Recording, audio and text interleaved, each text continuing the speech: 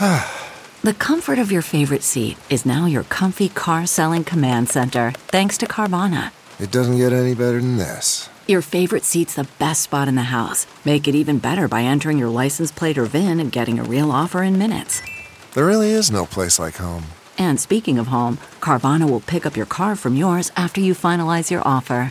Visit Carvana.com or download the app and sell your car from your comfy place. That's not just the sound of that first sip of Morning Joe. It's the sound of someone shopping for a car on Carvana from the comfort of home. That's a good blend. It's time to take it easy, like answering some easy questions to get pre-qualified for a car in minutes. Talk about starting the morning right. Just like customizing your terms so your car fits your budget. Visit Carvana.com or download the app to experience car shopping the way it should be. Convenient, comfortable. The following podcast is a Dear Media production. Welcome back to another episode of the Career Contessa podcast, your shortcut to being more fulfilled, healthy, and successful at work. I'm your host, Lauren McGoodwin, and today I'm joined by Tess Vigeland, who has been on the show before, which you'll hear about, but also she's now the host of Wall Street Journal's most recent podcast called As We Work.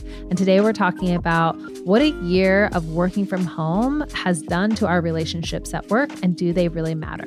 And now this is the Career Contessa podcast.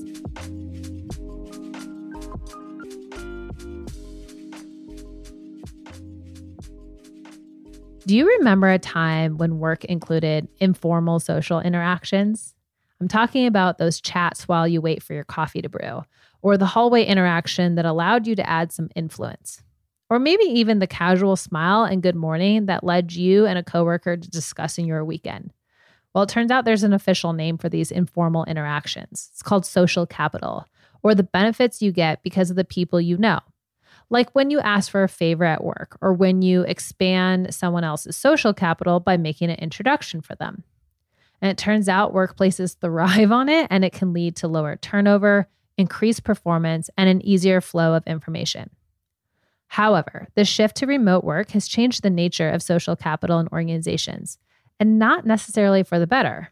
While employees report more meetings than ever, they also report more isolation and less connection. So what does this mean for all of us in the working world that includes hybrid, full-time remote work, and even back to office? I'm thrilled to welcome back to the podcast Tess Vigeland to discuss the changes in work relationships and some advice for what to do. And as a reminder, Tess was on season 4 with me talking about quitting her job with no plan B. It's a great conversation, and I still share with people that it's one of my favorite conversations. So I'll make sure to link to that in the show notes. But this time she's back and she's got a new gig. So let's jump into all that. Welcome back to the show, Tess. Lauren, I am so happy to be here. And I have to tell you that the response I got from your listeners from the last time we chatted was just, it was just so lovely. Every single person who wrote to me after hearing that was just, they were just lovely. So I'm completely in love with your listenership. And I want to thank all of them for the comments and a lovely group. Yeah, they certainly are. Well, okay. So in case, again, we'll just sort of catch people up in case they should go listen to your episode, but catch us up on what you're doing now, because last time we spoke, you had just released your book, which is called Leap, Leaving a Job with No Plan B to Find the Career and Life You Really Want. And now you're doing new things. So tell us a little bit about it. Yeah. So actually, when we talked, I think in 2019, my book was about 4 years old. And in the interim, I had done a bunch of traveling. But since we chatted, well, really, not much has gone on in the world. I don't know about you. It's been pretty boring and normal. Been laying at home. Yeah. No. So really, I would say that the biggest thing that I did during the pandemic was a podcast called Pandemic Economics. And it was with the University of Chicago. And we talked about all the economic issues that were surrounding the pandemic, especially early in the pandemic, the first 6 months or so, where people just had no idea what was going on. And so that was a big part of my kind of pandemic workload. I did a bit of editing for a public radio station for a podcast for them. And then very fortunately, last fall was offered this job with the Wall Street Journal to do a story about a topic that you're fairly familiar with, careers and work life. Yeah. And your new podcast is called As We Work with the Wall Street Journal. And it's fantastic. I was just telling Tess before we got into the recording that I've listened to all of them. My favorite one so far is Burnout. So if you guys are looking for another fantastic podcast, As We Work, start from the beginning, but tell me what you think about the burnout one. Cause that something about what she was saying about the control, I was like, this is really clicking. The loss of power over the last 2 years over anything. Yeah. I thought that was just like a very unique perspective on burnout that, sometimes the advice about burnout is all about like self-care and you're like, oh, okay, I got that. Right. What else? Right. And so I like that she talked a lot about that. Maybe we can talk about a couple of specific kind of things that people can do that she suggested. Yes, absolutely. And we're also going to talk about workplace relationships because I think everyone knows they're different, but it's like, let's put into context. So let's, how they're different, I guess, and how that actually impacts us. Because at the end of the day, we're all very selfish. We want to know, well, how does this impact me? So can you give us speak for yourself? Yeah, exactly. What's in it for me on this? Can you give us sort of a basic picture of like before COVID and after COVID workplace relationships, if you could summarize that? Yeah. So, before the pandemic, we all had these relationships that were happening, a lot of them because of work. In the office, you had everything from romances, right? Mm-hmm. People fall in love at the office all the time. And maybe you have a BFF who came from your workplace, whether you actually worked with them or maybe they were in the building. And then, of course, you have relationships with your boss and relationships with your coworkers, your colleagues, relationships with vendors, with people that you see all the time. And then that, for a lot of people, that just went poof. Of course, many people had to continue the work where they were during the pandemic. But for those who ended up being remote, working from home, WFH, that all went away. And so we wanted to take a look at, what that meant for us as individuals, and then also what that meant for the work that you do, and for the workplace itself. Like when you don't have people around you, does that affect how you work and what you get done? Because your colleagues are pretty essential for most jobs. Your colleagues are essential to what you do. Yeah. And, we lost the ability to sort of just turn around to the person who's at the desk next to you to ask them a question. And I actually think there's a lot of pros and cons to this. In hindsight, I think about my time in the office. I'm like, I was spending 30 minutes getting a cup of coffee and chatting with someone. And while, that might have built up, some valuable, social capital. But at the same time, did I have that 30 minutes to waste on top of the commute and all those other things? So I think the important part to start here with, though, is why do workplace relationships matter so much? Are these things we can completely write off, or do they actually matter? And let's talk about that. Well, so one of the people that we talked to for this episode about work relationships is David Burkus, and he's written lots of books about leadership and workplaces. And I wanted to push back against this idea that you have to have these friendships, close relationships within the workplace. For some people, work is just work. Yeah. And they just want to go get it done and then return to the rest of their lives. And so do we really need to have deep friendships in the workplace? And to my surprise, he actually has studies that he has done that show that these friendships, these relationships, you don't have to be best friends, you don't have to be in love, but these relationships that you develop with your colleagues, particularly in person, do have an effect on what you bring to the table at the workplace. You perhaps, if you are talking with a friend, you're talking about something differently than you would if you were just talking with a colleague that you kind of really don't care about. Hopefully you care about everybody, but you're not super good friends. And that brings a different dynamic to all of the interactions that you have, whether you're in a meeting or whether you're pitching an idea. And that, there is this argument that a lot of innovation and creativity comes about when you are with people that you really enjoy and you feel comfortable with and don't feel threatened by, don't feel competitive with. And so there there is research that shows that these relationships are very important. And the question is how those have changed over the last 2 years if you've been remote. Mm-hmm. And what's the answer to that?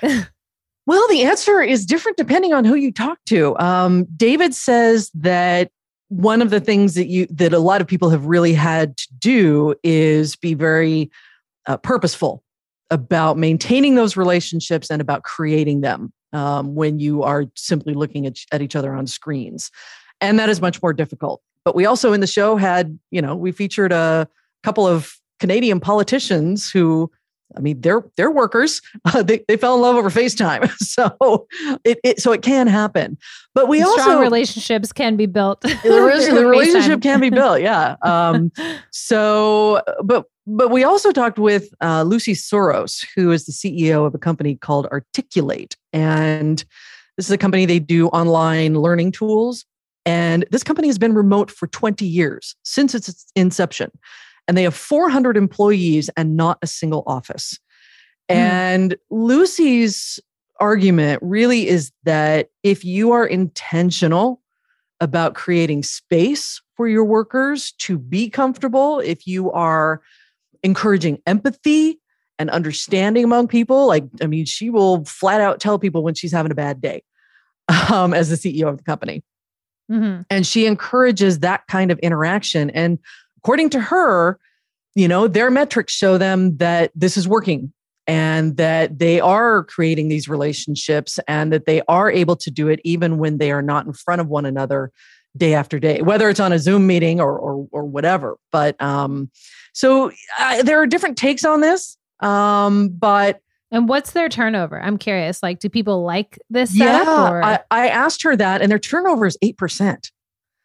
Oh, wow. Yeah. That's really low. So it's not high. And so clearly they have a workforce for whom remote work is working. But she did say, I said, well, what about these people who maybe don't want to have BFFs at work? People for whom work is just work?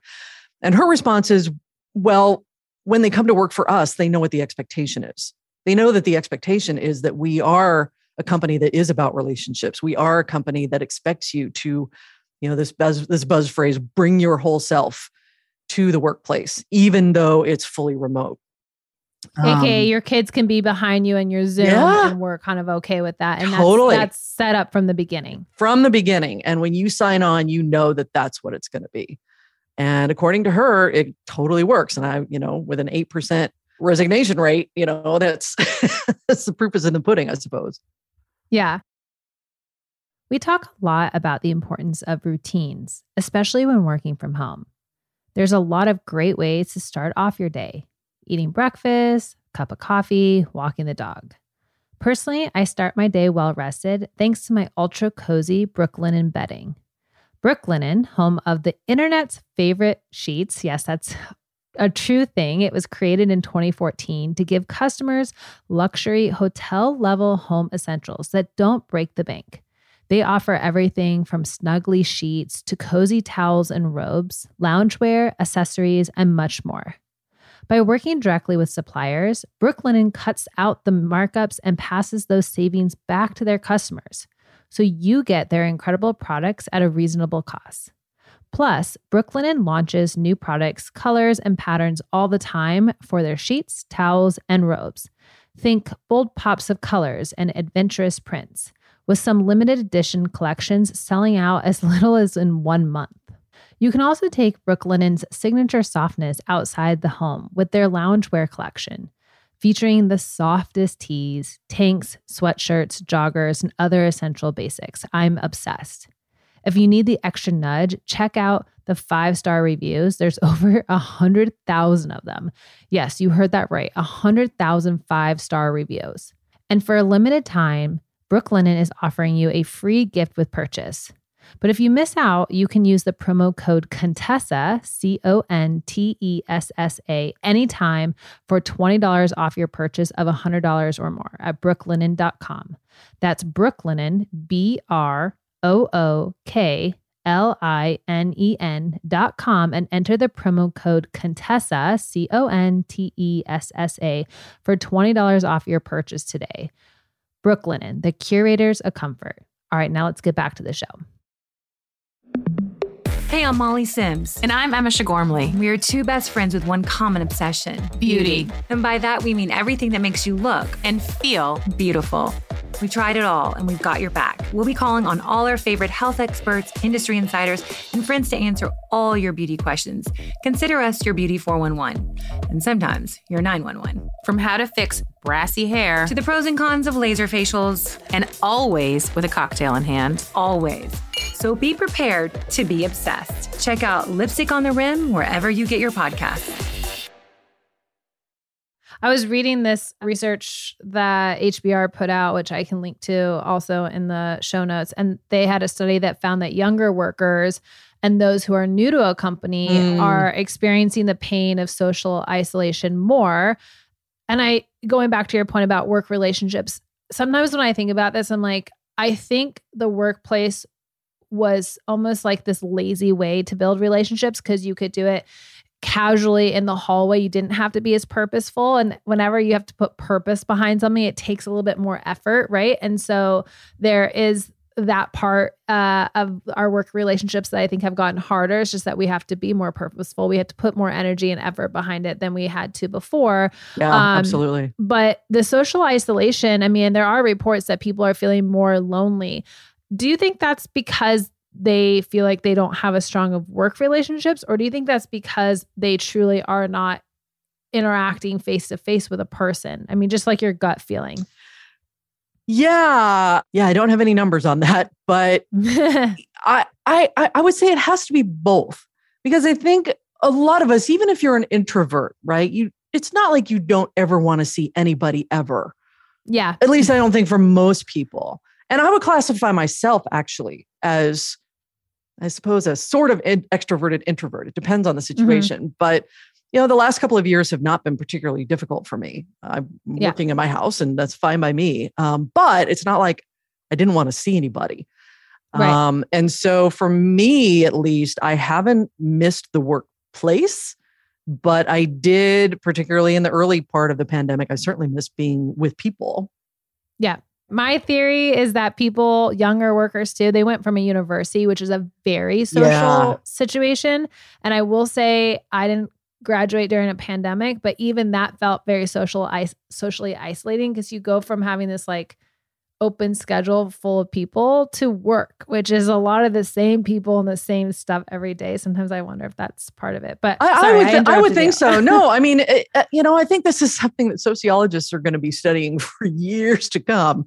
But yeah, younger workers, especially those who literally have not had a workplace, they graduated into a remote environment and have been there ever since. There's a lot that they do miss out on. And I will say that even as someone who doesn't really miss the workplace, I'm glad I had it, because I do have a lot of good friends who are former colleagues. I do have a lot of my marriage, which is now no longer, but my marriage came out of a workplace. All those sorts of things. It's like whatever hobby you might have where you gather with a lot of people. Like if you have been a musician your whole life and you spend time in recitals with your fellow people who are taking music class or music lessons, when all that suddenly goes away, you lose that cohort. And if you've never had that, then you've never had a chance to perform. And so kind of any area where you've had a gathering of people, you're going to miss that. And if you've never had that, then you don't know what it's like. And I predict that it'll be really difficult for some of those younger workers who have never been in an office to now kind of launch into it, because they've had the work experience without being there. And now they're going to have to make the adjustment of like some social skills that you didn't have to have in college that now you're going to have to develop. I know. I told someone the other day, I'm like, I'm getting really socially awkward. I was like, I went to something the other day and I was like, the old me would have like handled that so smoothly. And the new me was like all over the place. It's so weird how much we lost that we're not even aware we lost. And those revelations are just going to keep coming as we hopefully come fully out of this and into some semblance of normalcy. But yeah, relationships, I think it's a really complex question. But clearly the research that David Burkus brought to me shows that you need them. And one of his other points was that, it's not all about the job that you're in, right? A lot of the people that you develop relationships with in your current job can potentially help you down the line. And so you're looking at relationships that are for your career and not necessarily even just for the job that you're currently in, which I thought was a really good point. No, it is. And I mean, I think the majority of jobs, especially as you get older in your career, are found through networking and connections. Yep. I feel like the more senior you get, the relationships are your ticket to other opportunities. So, social capital matters for sure. Yeah. And in sociology, David told me they call this multiplex relationships, but really it's networking. It's absolutely networking. So, yes. All right, Tess, what's your first tip? So one phrase that we're hearing a lot right now is hybrid equity. I think it's going to be a buzz phrase that's going to start catching on here real soon as people are making the decision whether to continue working from home or if they're being called back to the office. And the idea around this is that you have to be really careful, particularly as a manager, when you are managing people who are either not in front of your face or in front of your face, and making sure that there is equity in promotions, in raises, in opportunities to take on projects, and that this is something that companies are going to really have to be aware of if they have some sort of hybrid work environment. And the equity really comes about because the surveys have shown that most of the people who want to work from home are people of color and women. Yeah. So when you're looking at making those policy decisions, you really have to be careful about not making sure that it's not just all the white men who are in your office and in front of you and getting all the great gigs.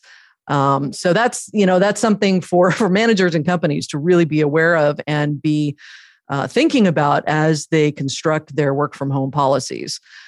The other thing that I'm going to go back to the kind of the mental health burnout episode that you mentioned. And there were some great tips in there from Amy Cuddy, who is a social psychologist.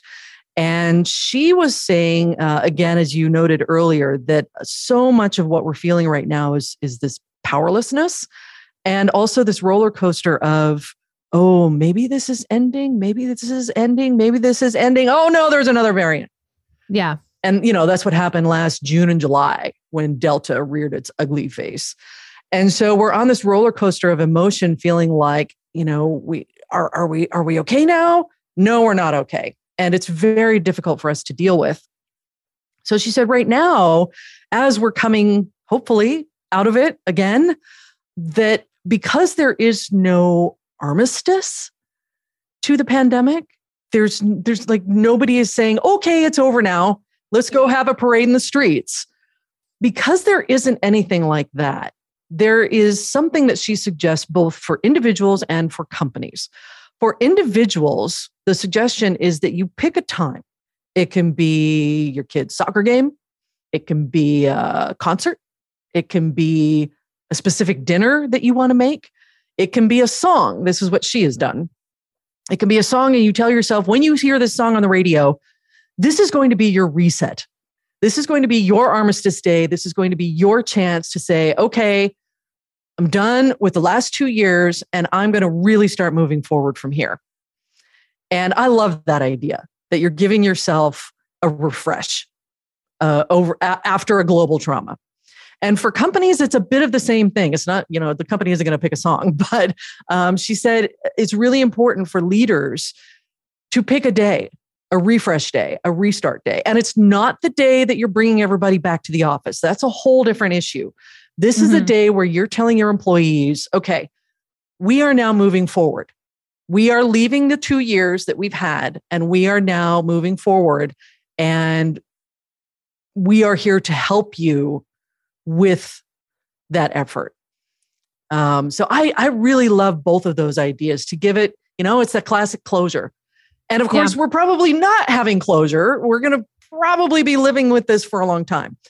But it gives you a mental reset. But I think it gives you a sense of control too, right? Yes. Like you have control over what your day one is. And hopefully, what I would really like to see for companies when it comes to the work relationships, the burnout, all of that, I think the fresh start's a good idea. But I'd really like them to also come out with some structure around these hybrid policies. I was telling, we just had an interview with Reshma Sajani on this. And I was saying, like, I'm sort of terrified that it's like the last 2 years are just going to get wiped away and they're going to say, everyone back to the office, back to the way it was. And it's like, but the way it wasn't working. It wasn't working for the majority of us. It worked really well for white men who she wrote an article for Time being like, the only people that want to go back to the office are white men. And it's like, that feels very true because to your point, women and people of color are the most impacted by, the hybrid equity that happens as well. And so I really hope that companies put some time and energy and some structure around it so that people aren't penalized, that they're given some choice. I think one of the things that the pandemic did is it allowed you to have some control over your day and your schedule in a way that maybe we never had before. And it's very interesting. I do think giving agency to people, again, it goes back to that workplace relationships. Like, yes, we got to be more purposeful about it, but maybe that's okay. Maybe you don't have to have the 30-minute conversation about a reality TV show in the hallway. Right. Like that, is that, they always talk about. I will even tell you that Lucy Soros, who is with the company that's been remote for 20 years, she badmouthed that whole idea that, oh, this is so great. We can go for coffee for half an hour and chat, and we're going to come up with the next great idea for the company. She was like, no, that's a waste of time. It is. And I have, I Zoom meet with my team once a week and we've still have come up with great ideas. If anything, I can't turn around as quickly and have a side chat conversation that turns into an hour. And I'm like, that's a good thing. I should think twice before I take up an hour of her time or something like that. And so that's what I hope. And I think, Lauren, that a lot of, you're asking how long this can last and whether companies will go back to the olden days of 2020 and before. And I think a lot of that is going to depend on how long workers keep feeling their oats, right? With the Great Resignation, with a lot of people deciding that they're going to leave one job because it's not doing for them what they want, and they're going to go to another one that they hope will, that potentially forces companies to deal with people's demands. And if the economy starts to crater for whatever reason, if we go into a recession, who knows how inflation is going to play out within the broader economy. If workers start losing some of that power that they're feeling right now, then I think that is what could potentially throw us back into the olden days. It's worker pressure right now that is forcing a lot of these companies to agree to work from home hybrid schemes.